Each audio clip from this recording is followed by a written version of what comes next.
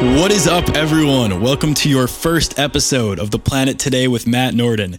Today is Friday, June 4th, 2021, and I am your host, Matt Norden, here for the very first time with our producer, Nick Janusa. Nick, how are you doing today? Maddie, I am stoked beyond belief. I am ready to get this thing underway. It's been a long time coming, and I know we have a lot of excitement, and I'm just ready to rip. Yeah, no, I don't think there's anyone more excited than the two of us. And if you are as excited as we are, I'm happy to have you here. If you're new here, which you all are since it's the first episode, welcome to The Planet Today. Here on TPT, we cover the latest in climate change, wildlife conservation, renewable energy, and environmental policy, all in an easily digestible weekly podcast for you to listen to on your own time.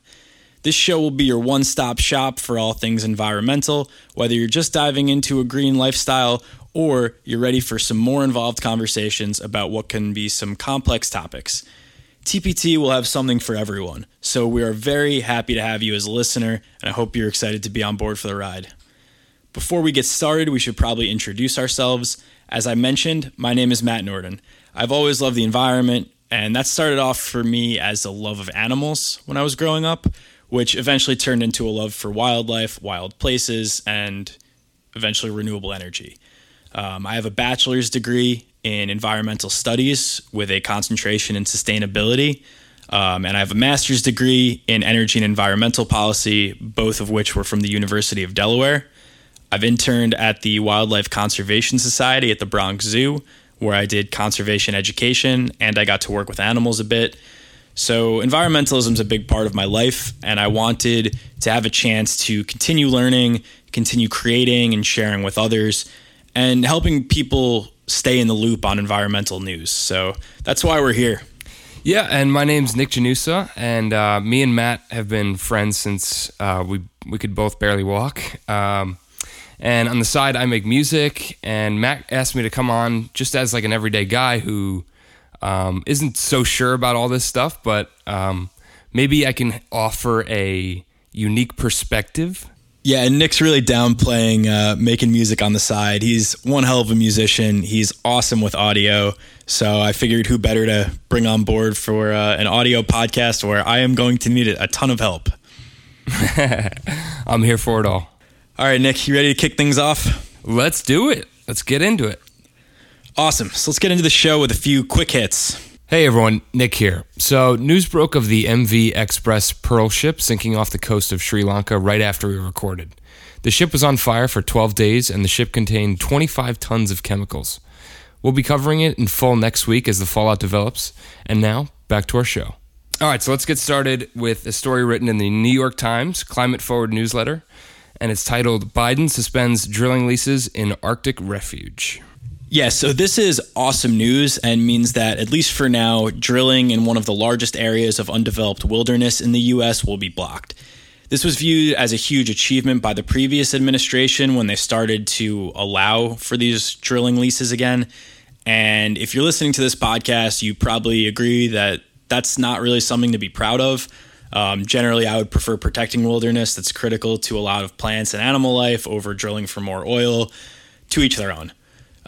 This move comes several months after President Biden temporarily banned the leases for drilling through executive order. He did that on his first day in office, so this has been a few months brewing. And the U.S. Interior Department announced today that they would oversee an environmental analysis of drilling on the land and that all leases would be suspended pending the review. The goal of that review is to determine whether the leases should be reaffirmed, voided, or subject to additional mitigation measures, meaning if they're going to continue drilling, they have to do some things to offset those damages. So personally, I'm hoping that they'll be voided. That's very, as I mentioned, critical area to a lot of different animal and plant life. But being subject to additional mitigation measures would definitely be better than nothing. So we'll see where this goes, and we'll definitely be keeping up with it as more news develops. Okay, so this next headline comes from Bloomberg Green and is written by Laura Davidson and Katsov Basu, titled Senate Panel to Advance Electric Car Clean Energy Tax Credits. The Senate Finance Committee can push nearly $260 billion in a package of clean energy tax credits, And that would include almost $32 billion in consumer incentives for electric cars, while also ending tax breaks for the fossil fuel industry.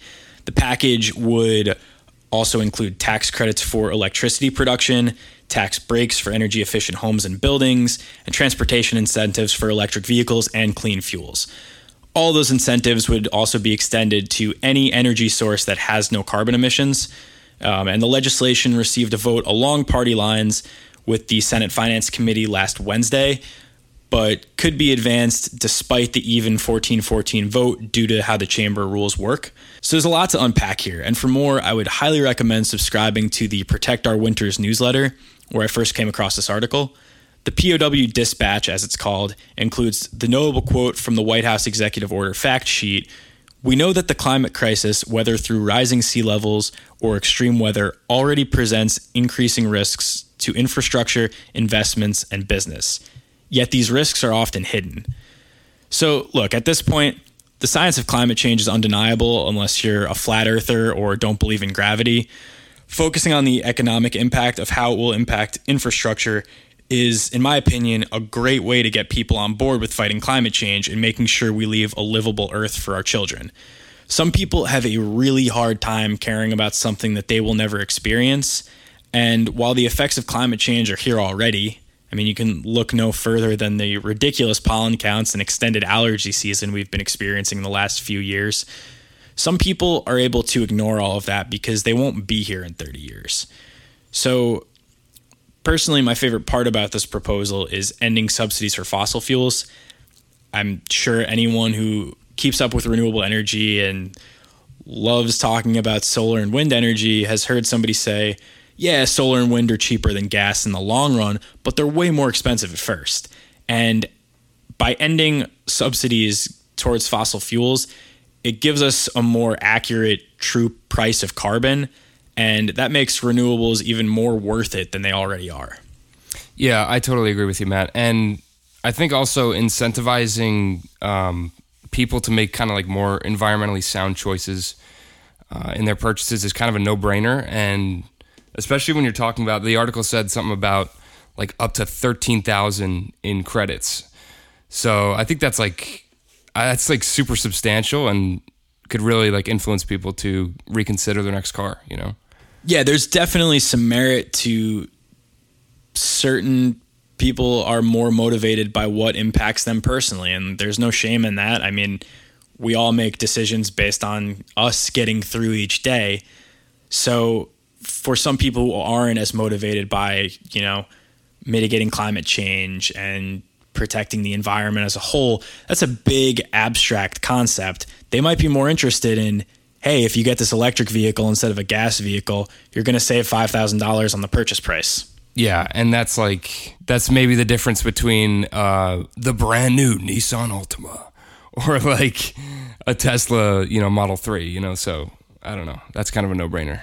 Yeah, agreed. Unless the Nissan Leaf would like to sponsor the podcast, in which case we are big Nissan guys. Oh, huge. Okay, so let's get into the next one. So this next headline comes from Scotty Andrew of CNN, and he reported that manatees are dying in droves this year.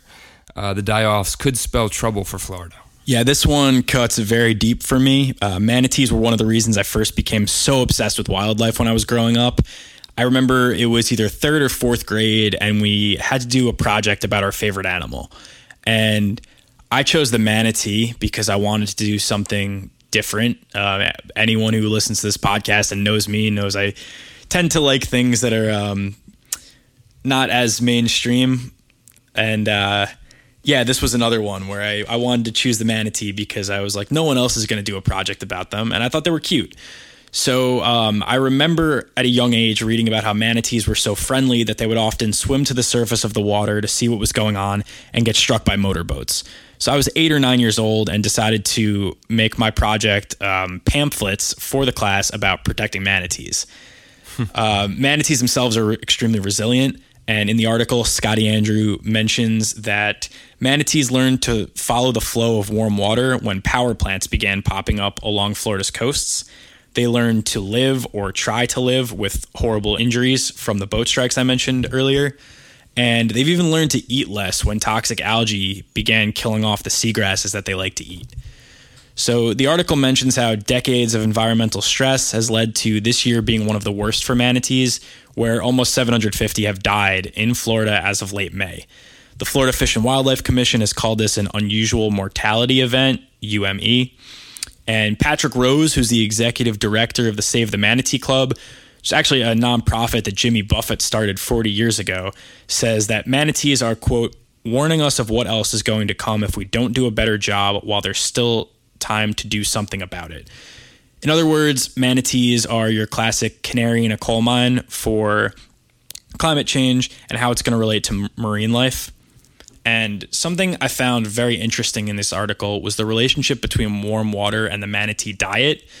So warmer temperatures encourage growth of algae, and that algae kills seagrass. This leads the manatees to travel hundreds of miles until they can find a new source of food.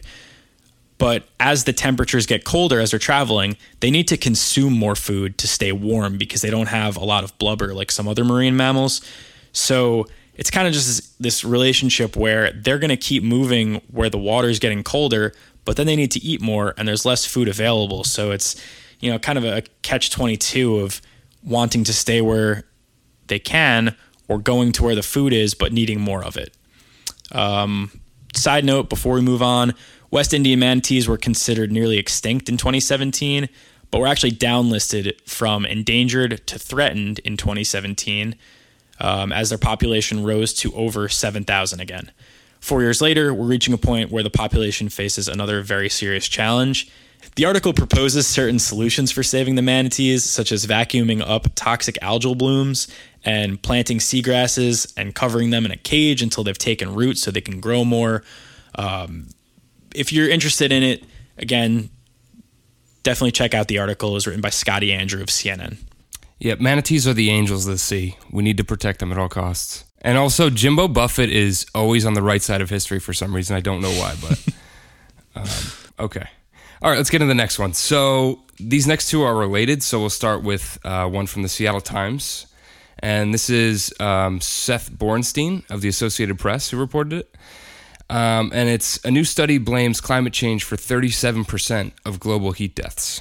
Yeah, so this actually reminded me of something Nick and I spoke about a few weeks ago. And it was a study that looked at 3 cities in America and how power outages would lead to more heat deaths as temperatures rise due to climate change. And heat deaths can be a problem in cities and other areas with large populations and large wealth gaps between groups and neighborhoods. This study from the Seattle Times was actually published in the journal Nature Climate Change and was conducted by dozens of researchers looking at 732 cities around the world from 1991 to 2018. And what they found was that 9,700 people died per year just in those cities, and that if you extend the sample to the entire world, that number is going to be a lot greater. So Ana Vicedo Cabrera, an epidemiologist at the Institute of Social and Preventative Medicine at the University of Bern in Switzerland, stated, "These are deaths related to heat that actually can be prevented. It is something we directly cause," referring, of course, to rising temperatures being related to human-caused carbon emissions. In the United States, about 35% of heat deaths can be blamed on climate change, where more than 1,100 deaths per year in 200 cities can be attributed to rising temperatures. New York had the most deaths at 141, and Honolulu actually had the highest percentage of deaths attributed to climate change at 82%. So that sounds like a lot. It is. Just to break that down a little further, that's 82% of heat-related deaths, not 82% of total deaths. And this is a very difficult cycle to break, as rising temperatures cause those who can afford to fire up their air conditioners, which are powered by electricity, typically from natural gas and coal, and that's going to go on to create more emissions, which worsens the problem. So 2 solutions I can see, and you tell me which sounds better on those hot summer months, especially in the city: lowering our energy consumption, not turning on the air conditioner when it's 95 degrees, or modernizing our energy infrastructure so we can power our homes and appliances with green energy, such as solar and wind. The first option you just stated was is just not possible. Like, it's 95 degrees in the city. You're going to throw on the air conditioner. You're going to buy an air conditioner if you don't have one. Yeah. I love sweating when I'm exercising. There is nothing worse than just sitting in your house or your apartment and sweating because it's just too hot. No, and then you can't sleep. You're just rolling around the whole night. No. Yeah. It's miserable. Yeah. That's why I'm all about green energy here. Cold sleeps. We want cold sleeps on this podcast. Okay. Let's move on to the next one. So the next one is also talking about reducing heat in cities, and it is reported by Renewable Energy World. And the title is New Portfolio of Solar Canopies in California to Help Reduce Urban Heat Island Effect. Yeah, before we dive into that article, the urban heat island effect that they mention points to the increased temperatures in and around cities compared to suburban and rural areas.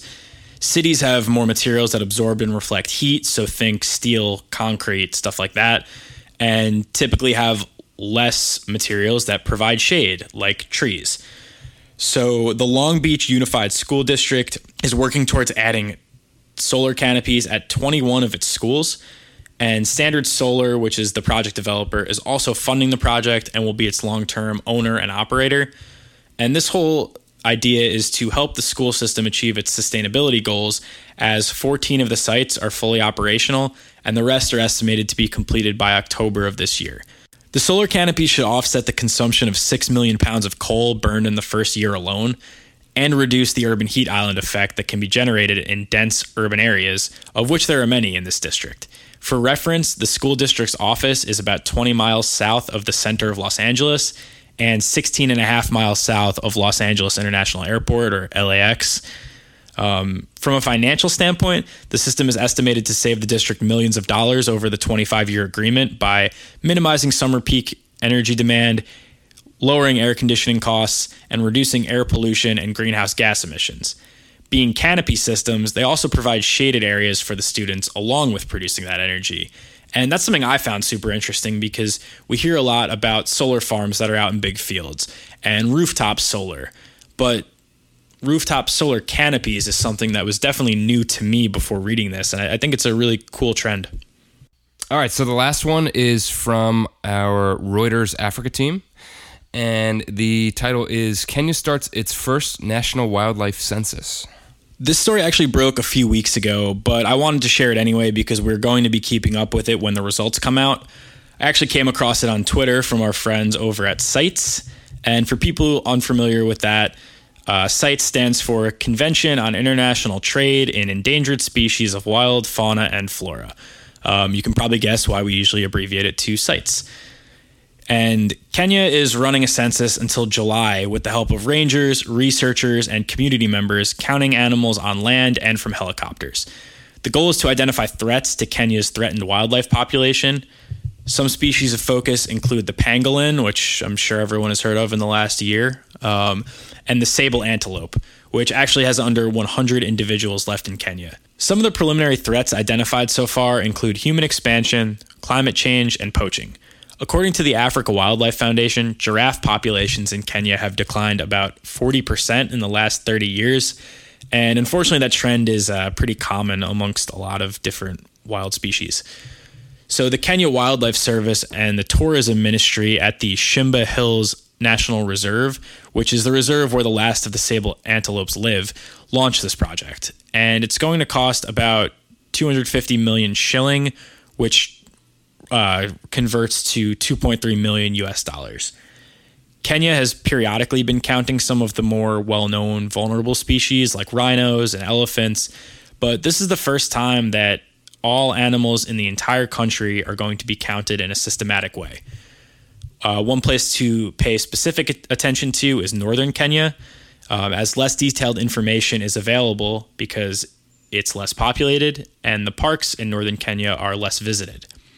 The COVID-19 pandemic saw tourism drop throughout the country, which is difficult for them because 8.2% of Kenya's GDP in 2019 came from the tourism sector.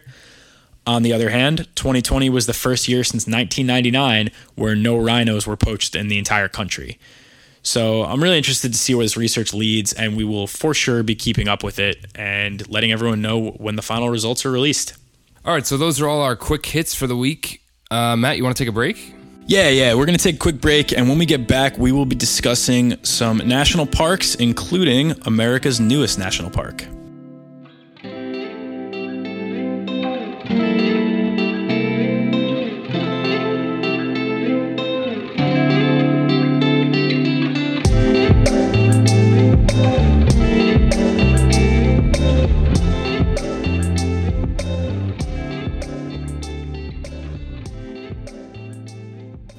Hey, Nick, before we talk about national parks, how have your allergies been this year?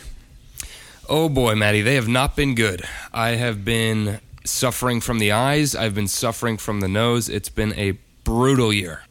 Mine have been brutal too, and something that's been extremely helpful for me this allergy season is our presenting sponsor for this episode of The Planet Today. Vala Alta's Everyday Handkerchief is a high-performance, daily-use handkerchief designed to help minimize your impact.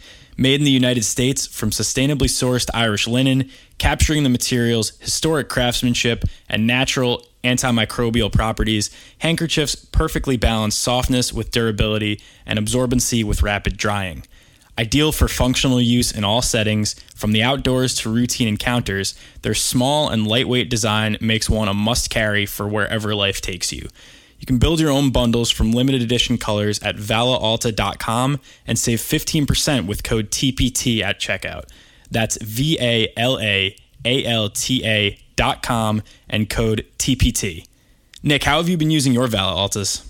Golly, Maddie, I've been using it every which way I can.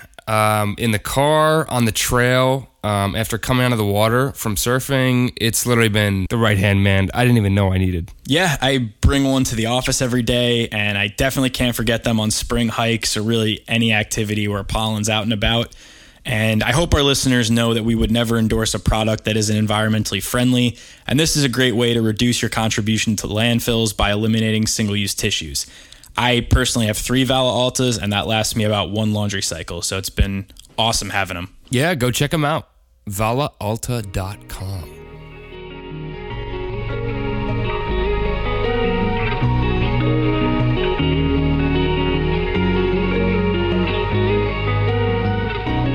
Welcome back to The Planet Today, folks. And we're going to go ahead and move into our feature story of the week. So today we'll be talking about America's national parks, including the newest national park, the New River Gorge in West Virginia. The National Park Foundation highlights the gorge's whitewater river that flows through deep canyons. The New River Gorge is one of the oldest rivers in the United States. Seriously, it is millions of years old. And that area is now home to one of America's most biodiverse forests, making it a prime candidate for a national park. So the park itself was established as a national park in December of 2020, and it preserves over 70,000 acres of land. The park offers kayaking, rafting, camping, hiking, mountain biking, and rock climbing, which have all long been popular activities in the area. The National Park Foundation also offers hosted programs that focus on health and wellness while in the park. To be short, there's a lot of things you can do in this park, and there seems to be a little bit for everyone who loves being outdoors. And even though I just said there seems to be a little bit for everyone, not everyone is happy about this scenic area being declared a national park. The Guardian reports that locals are worried that the park and its surrounding communities will not be able to handle all of the new visitors that the park will get now that it has national park status. It had long been viewed as somewhat of a secret, albeit a very popular secret, but that secret is now out. The issue with increased awareness of all that the park has to offer is that, as it stands now, the New River Gorge lacks the money to fix the lack of amenities inside and around the park, as well as any other issues that might arise with increased trail traffic. Gene Kistler, who is the co-owner of the outfitter Waterstone Outdoors in Fayetteville, West Virginia, was quoted in the Guardian's article saying, "The National Park System of the United States of America is the gold standard in the world of conservation and stewardship. I don't want this to be the place where that brand is diminished." And some of his worries are the lack of campsites for new campers, overcrowding of popular rock climbing routes, hiking and biking trails becoming more crowded, and not having enough parking to handle the additional tourism. Kistler's been coming to the New River Gorge since the 1980s, and he's definitely not alone in those concerns. Eve West, a public information officer for the park, noted that their website's traffic is up 90% in the first quarter since being designated as a national park. Store owners nearby have noted people who love to visit national parks from out of state stopping by more often. And all of this comes with no increase to the park's annual funding. A local nonprofit recently had to help fund the New River Gorge Park Service's request for additional stretchers for their rescue squad. And that's not to shame people who love national parks. I mean, I myself probably would never have gone to the New River Gorge. Now that it's a national park and I do live on the East Coast, so it's closer than a lot of others, I could definitely see myself going to this now. So I get it. I truly understand why people are more interested in coming here and why store owners might be excited at first that, it's going to increase their revenue and their profits, but it's going to come at a cost. There's only a limited number of supplies and space and parking available for all of the people who are going to be coming to the park now. Yeah, and in between, all the people that are traveling from west to east, or it's along one of the major highways. So if you're mapping out a cross-country road trip with your buddies, it's easy to just kind of put that right on your map. Especially like you said, there's not too many national parks in the East Coast. They're kind of all concentrated more so in the west and northwest. Yeah, man, you were spoiled when you lived in California for a couple years. I'm jealous. Yeah, you could say that again. So the national park designation also brought in another issue, as some locals were impacted by the loss of 7,000 acres of land formerly used for hunting white-tailed deer, turkeys, and other densely populated animals. I should add that much of the park is still available for hunting. Senators Joe Manchin and Shelley Moore Capito are very optimistic about the economic benefits that the national park would provide to the local community and to the state as a whole. Since both senators sit on Senate committees that impact park service funding, locals are hopeful that their senators can help ensure long-term success in the national park tourism sector. The Park Service does possess the power to expand the park boundary for parking, which could further help with some of the issues that are raised by the locals. I would like to add on a personal note while discussing West Virginia's senators, hey, Joe Manchin, abolish the filibuster. National parks were further in the news recently as Zoe Schlanger of the New York Times wrote an article called America's Parks in a Hotter World, which was part of their New York Times Climate Forward newsletter. We mentioned that newsletter earlier during our quick hits. It's really one of my favorites. It comes out once a week. Definitely subscribe if you're into this sort of stuff. And who knows, you might get a jump start on some of the things we talk about on TPT that week. Anyway, Schlanger starts off by stating that the core mission of the National Park Service has been absolute conservation of the iconic landscapes and the natural beauty of the national parks. But as climate change continuously poses a threat to our environment, the question becomes, how will the national parks adapt? The Park Service published new guidance for park managers last month regarding climate change, and the guidance basically is a trail map for how to choose what to save and what will ultimately lose the battle with climate change. This is a stark contrast with the National Park Service general guidance since its inception. I don't think we have to tell our listeners how serious of an issue climate change is, but when scientists say it will impact every part of our environment, that includes the national parks. The national park system in the United States has a long and storied history, beginning in 1864 when President Abraham Lincoln signed the Yosemite Land Act, which protected the area in California that would later become Yosemite National Park. Lincoln wanted to preserve the land for future generations, which set a really good precedent in a country that had mostly prioritized expansion at that point. 8 years later, President Ulysses S. Grant designated Yellowstone as the first official national park. In doing some research for this episode, that was something interesting to me because I knew Yellowstone was the first national park, and I wanted to kind of get a scene of what was going on around that time. And I had no idea that Lincoln signed the Yosemite Land Act 8 years before Yellowstone was declared a national park. So just interesting little tidbit there about, I guess it wasn't the national park system at that point, but I guess you can call it the seed was planted for this beautiful plant to grow. And the National Park Service itself was born in 1916 when President Woodrow Wilson signed the Organic Act. The service now employs over 20,000 people and is responsible for 85 million acres of land. So a ton of people rely on jobs from the parks, and 85 million acres of land is a lot more than I can conceptualize or put into words as how large it is.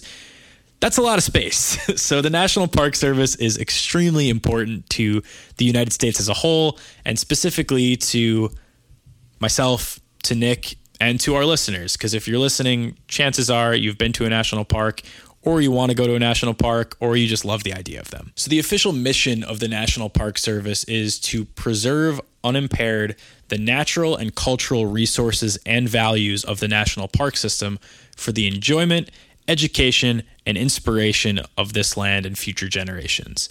I pulled that directly from their website, and it really just highlights all the different things that go into the national parks. For me, I love hiking and I love learning about the parks themselves, but, people's enjoyment is equal to the park system as their education and inspiration for those young kids that you see on the trail that, those might be your next park rangers. So it's cool that the national park system as a whole really goes out of its way to make all three of those a priority instead of just conservation and caring about the people who are there. For many people, the national parks represent just that, a celebration of nature in its purest form. Topics like this have a ton of nuance, though, as what the parks represent to you and me can be vastly different from what they represent to marginalized groups. For starters, you can look at a place like Mount Rushmore, which to a lot of people represents American independence and some of the people that made our country what it is today. Looking at a bigger picture of the monument reveals that the faces were carved into a mountain in the Black Hills known as the Six Grandfathers to the Lakota Sioux Native Americans. The Six Grandfathers represent 6 directions: north, south, east, west, above, and below. That area in the Black Hills where Mount Rushmore sits today was declared, quote, permanent Indian country in the 1868 Fort Laramie Treaty signed by America and the Sioux and Arapaho tribes. The Sioux tribe signing the treaty was collectively made up of the Dakota, Lakota, and Nakota tribes. So what Mount Rushmore represents today, you can't really look at it without at least acknowledging the betrayal that it took to construct that monument, knowing farewell that a treaty signed by our government stated that would be permanently Native American land. So acknowledgement of that fact that the monument may have an entirely different meaning to the people who thought the treaty meant their land would be safe forever is really important when you're looking at a greater picture of something that we just kind of wildly accept as, yeah, that's Mount Rushmore. It wasn't always Mount Rushmore. Yeah, and everyone looks at it as like this American landmark that is, it stood the test of time, and like the 4 pillars of our, government or whatever. And it's just like, I didn't even know this, but yeah, it's kind of screwed up. Yeah, and to be honest, I didn't know it either until about a year ago. I was trying to become more informed on a lot of the things that I just took as that's just the way it is. And something I'm trying to do now is focus on the way that it isn't always the way that it was. So for this, I was trying to get that greater picture of monuments, and Mount Rushmore came up as to it wasn't just picked randomly. Like no one just walked across and was like, that's a really good place to put 4 faces. Who are we going to put up there? It was done by design. And at this point, we can't go back and make the mountain look the way that it did. But acknowledgement of the fact that it's kind of screwed up is pretty important here. Yeah, not cool, guys. So there's a really interesting article in The Atlantic from April 12th of this year by David Troyer, and it's titled Return the National Parks to the Tribes. The goal of this article was to remind us of the importance of the land that we declare national parks to indigenous peoples. They were obviously here before America was, and Manifest Destiny or westward expansion, whatever you want to call it, by the United States, tended to marginalize both the environment and indigenous people. The national parks, according to Troyer, were intended to be natural cathedrals, protected landscapes where people could worship the environment. He further writes that many visit the parks to find something that exists outside or beyond us, to experience an awesome sense of scale, to contemplate our smallness and ephemerality. In other words, the national parks can give us a feeling of something bigger than ourselves. It can be almost religious in a way. And whenever I think about the national parks and their almost the spirituality associated with them, it reminds me of the song Heavenly Father by my favorite band, Bon Iver. Justin Vernon, who is the singer, songwriter, and all around one of the most talented musicians of our generation, starts off the song by singing, "Ever since I heard the howling wind, I didn't need to go where a Bible went." If you haven't heard the song, check out the a cappella version live at the Sydney Opera House. That whole concert's phenomenal. So if you want to go down a YouTube rabbit hole, check it out. But if you've stepped foot in a national park, you'll understand the feeling of climbing that first peak and taking in all of the beauty. It's just special. And I get for some people how they can go there and it's this spiritual or religious experience that just you can't put into words the way it makes you feel. Yeah. It teaches us a lot about ourselves, and I think it's a good way to kind of look at your life too, and just kind of think about things, and just gives you a lot of time to reflect, and yeah, it's beautiful. Yeah, I totally agree, Nick. And in that Atlantic article, Troyer further goes on to mention that many of the landscapes that became national parks had been shaped by native people for millennia. Forests on the eastern seaboard of the United States look so plentiful to the settlers because of the strategic burning done by Native Americans. The goal there was to increase the amount of forage for moose, deer, and woodland caribou. So it's not like this pristine view of the wilderness that's untouched completely. A lot of it looks as beautiful as it does because it was done by design, by the people who were here long before us. So when we look at the national parks, we sometimes look at them as pristine beauty untouched by humans, a world that we would see if technology never existed. I think it's a great place to disconnect with the world and connect with the earth. I mean, one of my favorite parts of getting to a national park is you hit the parking lot when you first pull in, putting your phone on airplane mode, and it's effectively just a camera from there on out. I shut out the world and just kind of live in that park for a day, a weekend, however long I'm there. It's awesome. And the idea of America's wilderness being untouched is untrue, because a lot of the national parks that we established were only after Native Americans were forcibly removed or following them signing a treaty that they were basically forced to sign under distress that gave us the land to make a national park. But it wasn't like no one was there. So the article goes on further to describe the author's travels through several national parks, all while the parks were revising their approved activities due to COVID-19, and what the parks mean for a Native American like Troyer, who is the author. If you're interested in the topic, I would really encourage you to read it. And once again, the title of the article is Return the National Parks to the Tribes by David Troyer. That's Treuer. Nick, what do the national parks mean to you? Yeah, so the national parks to me are it's like an outlet to me. It's a way to escape the outside world, to, put down your phone, to forget all your worries and just relax and literally just take in the beauty that it has to offer. It's truly inspiring. And I think a lot of the time with music, it's like you're struggling for a creative spark kind of.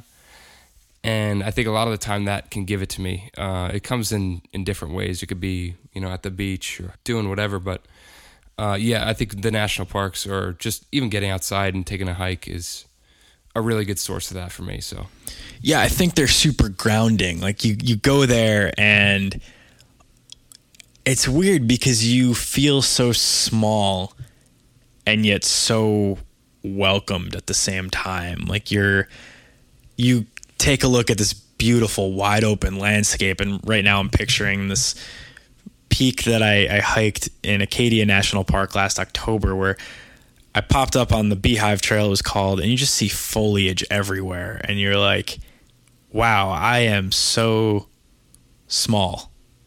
Like this world around me is so big and beautiful. And in that, I almost found comfort in that there's still so much beauty out there. And a lot of times we can get hung up on some of the more scary news of what's going on. And, you know, especially with myself with a very big environmental focus, climate change is kind of this like black cloud that has thunder and lightning that is following around all the time, where a lot of times I'll just hear some news about like this is going on in energy, and my first thought is, well, what does that do for the fact that carbon emissions are rising?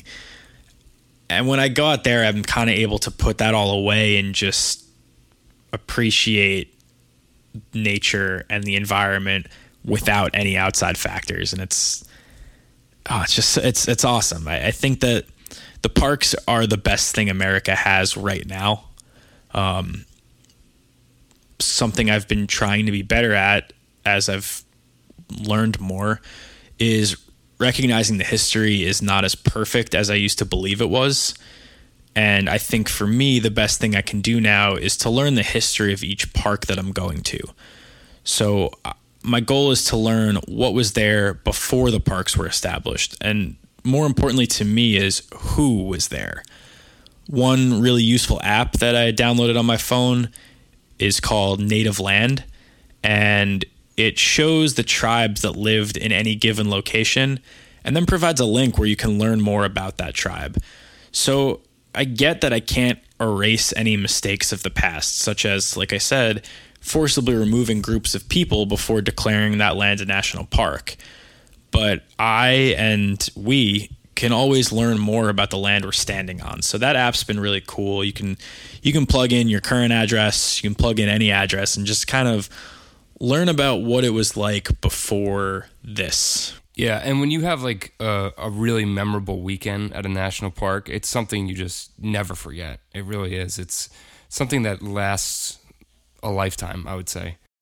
Which national parks have you been to? Yeah, so I've been to Acadia and Yosemite, and the more memorable one I would say was Yosemite, but both were just so beautiful.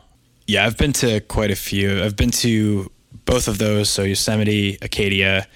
I have been to Grand Teton, Yellowstone, Bryce Canyon, Zion, Great Smoky Mountains National Park, and I think that is all of them. And yeah, Yosemite was very, very memorable for me, so I totally get what you mean. I mean, there was one drive-in that I remember we had camped in a national forest the night before, and I remember driving in and just seeing the sun rising up over a sign that said Yosemite however many miles away. And the group of guys I was with were like, we are basically here. Sun's rising. Great start to the day. This is awesome. And yeah, it's just one of the best hikes I've been on. No, there's countless memorable moments I've had. I could think of the same thing. We were entering the park and we had to put chains on our tires because it was snowing. We went like, I don't remember, like February, March or something like that. And yeah, you had to have chains on your tires. So we literally got out and just laboring over these tires for like literally like, I don't know, almost like an hour in the pouring. It was raining, but it was also like sleeting kind of too. So, but yeah, it was so just pretty ideal driving conditions. Yeah, perfect. And then me and Eric, actually, one of our buddies, we spent, I don't even know, must have been an hour in the car. On the way back, we were trying to leave the park, I think, or something like that, in the snow, and we literally had to help these people. We had to get out and push these people with Florida license plate out of the snow because they definitely were driving like a Toyota Corolla, like two-wheel drive, something like that. It was just terrible. When you have been to the parks, are you more of a camper or, hotel and drive in, or what's your usual go-to when you visit either parks in general or national parks? Yeah, so I would say for parks in general, I would say I'm a camper. I think that's my preference. I think it's more of like we said, like putting yourself in nature. I think the closer you can get to it, the better. But we did do an Airbnb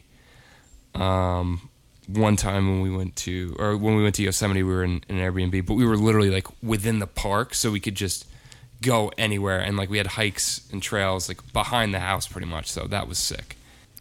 Yeah, I'm totally with you. I definitely prefer camping if I can. I went to Acadia in October, and the campsites were shut down, so I ended up staying in a hotel in Bar Harbor, or if you are listening from Maine, Bar Harbor. Yeah, and it was fun. I mean, the hotel was like a 7-minute drive to the park, but I love having the sunlight wake you up, being surrounded by trees and birds. And to be honest with you, I'm more of a hammocker. I love setting up my hammock and my rain fly, and just something about a cool breeze while you're in a sleeping bag in a hammock just feels right. Oh, nothing like it. All right, and last question for you. When should we start planning the first annual TPT retreat where you and I camp in a national park with our future recurring guest hosts, Dan and CJ? I'm going to go ahead and say ASAP. Name the weekend is what I would say. I would love to make that a little annual, no pod that week. We're going to be out in nature reflecting, and then, let's make it happen. That'll be a future us problem. Or we do like a campfire chat. That'd be cool too. Like a little, I don't know. We're just buzzed around a fire and like, hey, what's up? Yeah, it's the same audio quality. Just every so often the wind picks up and you hear that, and then you hear like beer cans clicking open, and you hear a fire crackling. But other than that, I mean, the quality would be prime. Yeah, it's like campfire ASMR, pretty much. That's what yeah, we actually won't say anything. You'll just hear the crack of a fire.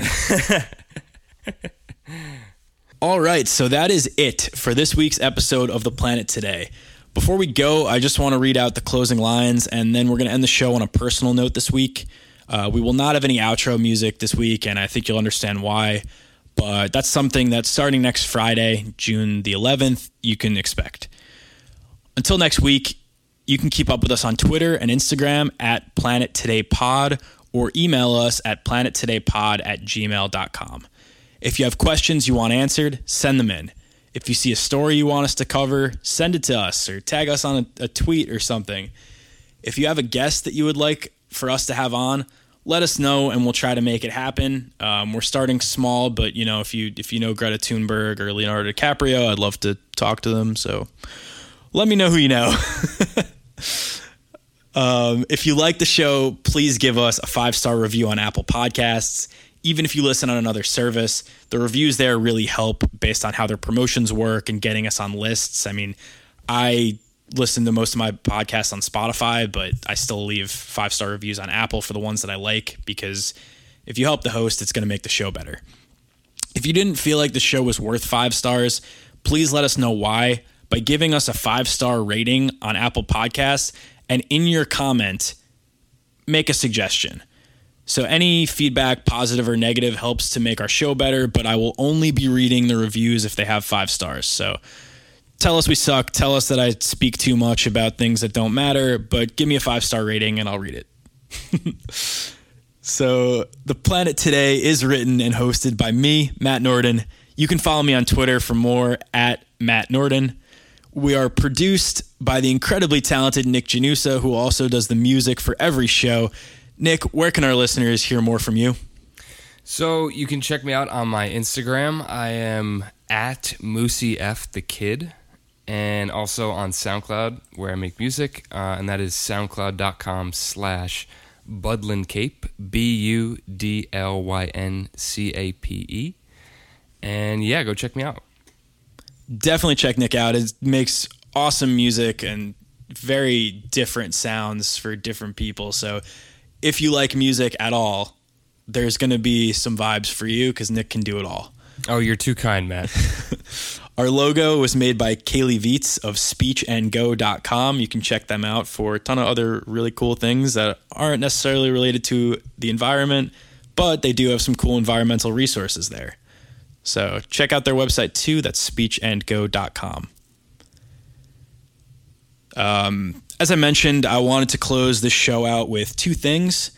So let's start on a happier note. This Sunday is my girlfriend Kaylee's birthday. If you like our logo, Kaylee's the one who made it. So Kaylee, thank you for supporting me as I make this dream of mine a reality. Knowing that you have my back made this whole task seem a lot less daunting and a lot more exciting. On a heavier note, my family lost someone incredibly important to us, and the last 2 weeks have been extremely difficult. My brother Greg's fiance Margot passed away unexpectedly last Monday, and I think it would be a disservice to not say a few words about my sister-in-law today. Margot could light up a room and find a way to light up every single person in that room. She radiated warmth to everyone she spoke to. She was funny, she was kind, and she made my brother the happiest I've ever seen him. She was one of those people that just had a way about her to always make you feel welcome, and it was so rare, and it was one of the reasons she was so fun to be around. Margot, I'm gutted that you left us so soon, but the impact you left on this world will last a lifetime. Every time I hear Fleetwood Mac, I'll know you're here. Every time I pass a lighthouse, I'll remember that one I was so excited to see by your house in Cape Cod. And when I finally went there and found it, it was only about 3 feet tall. So you laughed and you said that you would take Kaylee and me to a real lighthouse when I showed you the picture of it. I'll miss getting random FaceTime calls from you and Greg looking for drinking buddies on Saturday night while you two were in San Francisco and Kaylee and I were in New York. I wish we got to go out to dinner like we planned to with you and Greg all the time once you moved back to New York. Sorry. I wasn't sure whether or not to delay this episode until after your services, but I know you were excited for me to pursue this dream of mine, so I wanted to put this out in your memory. Thank you for believing in me, and thank you for always believing in Greg. I love you, Margot, and our family will miss you forever.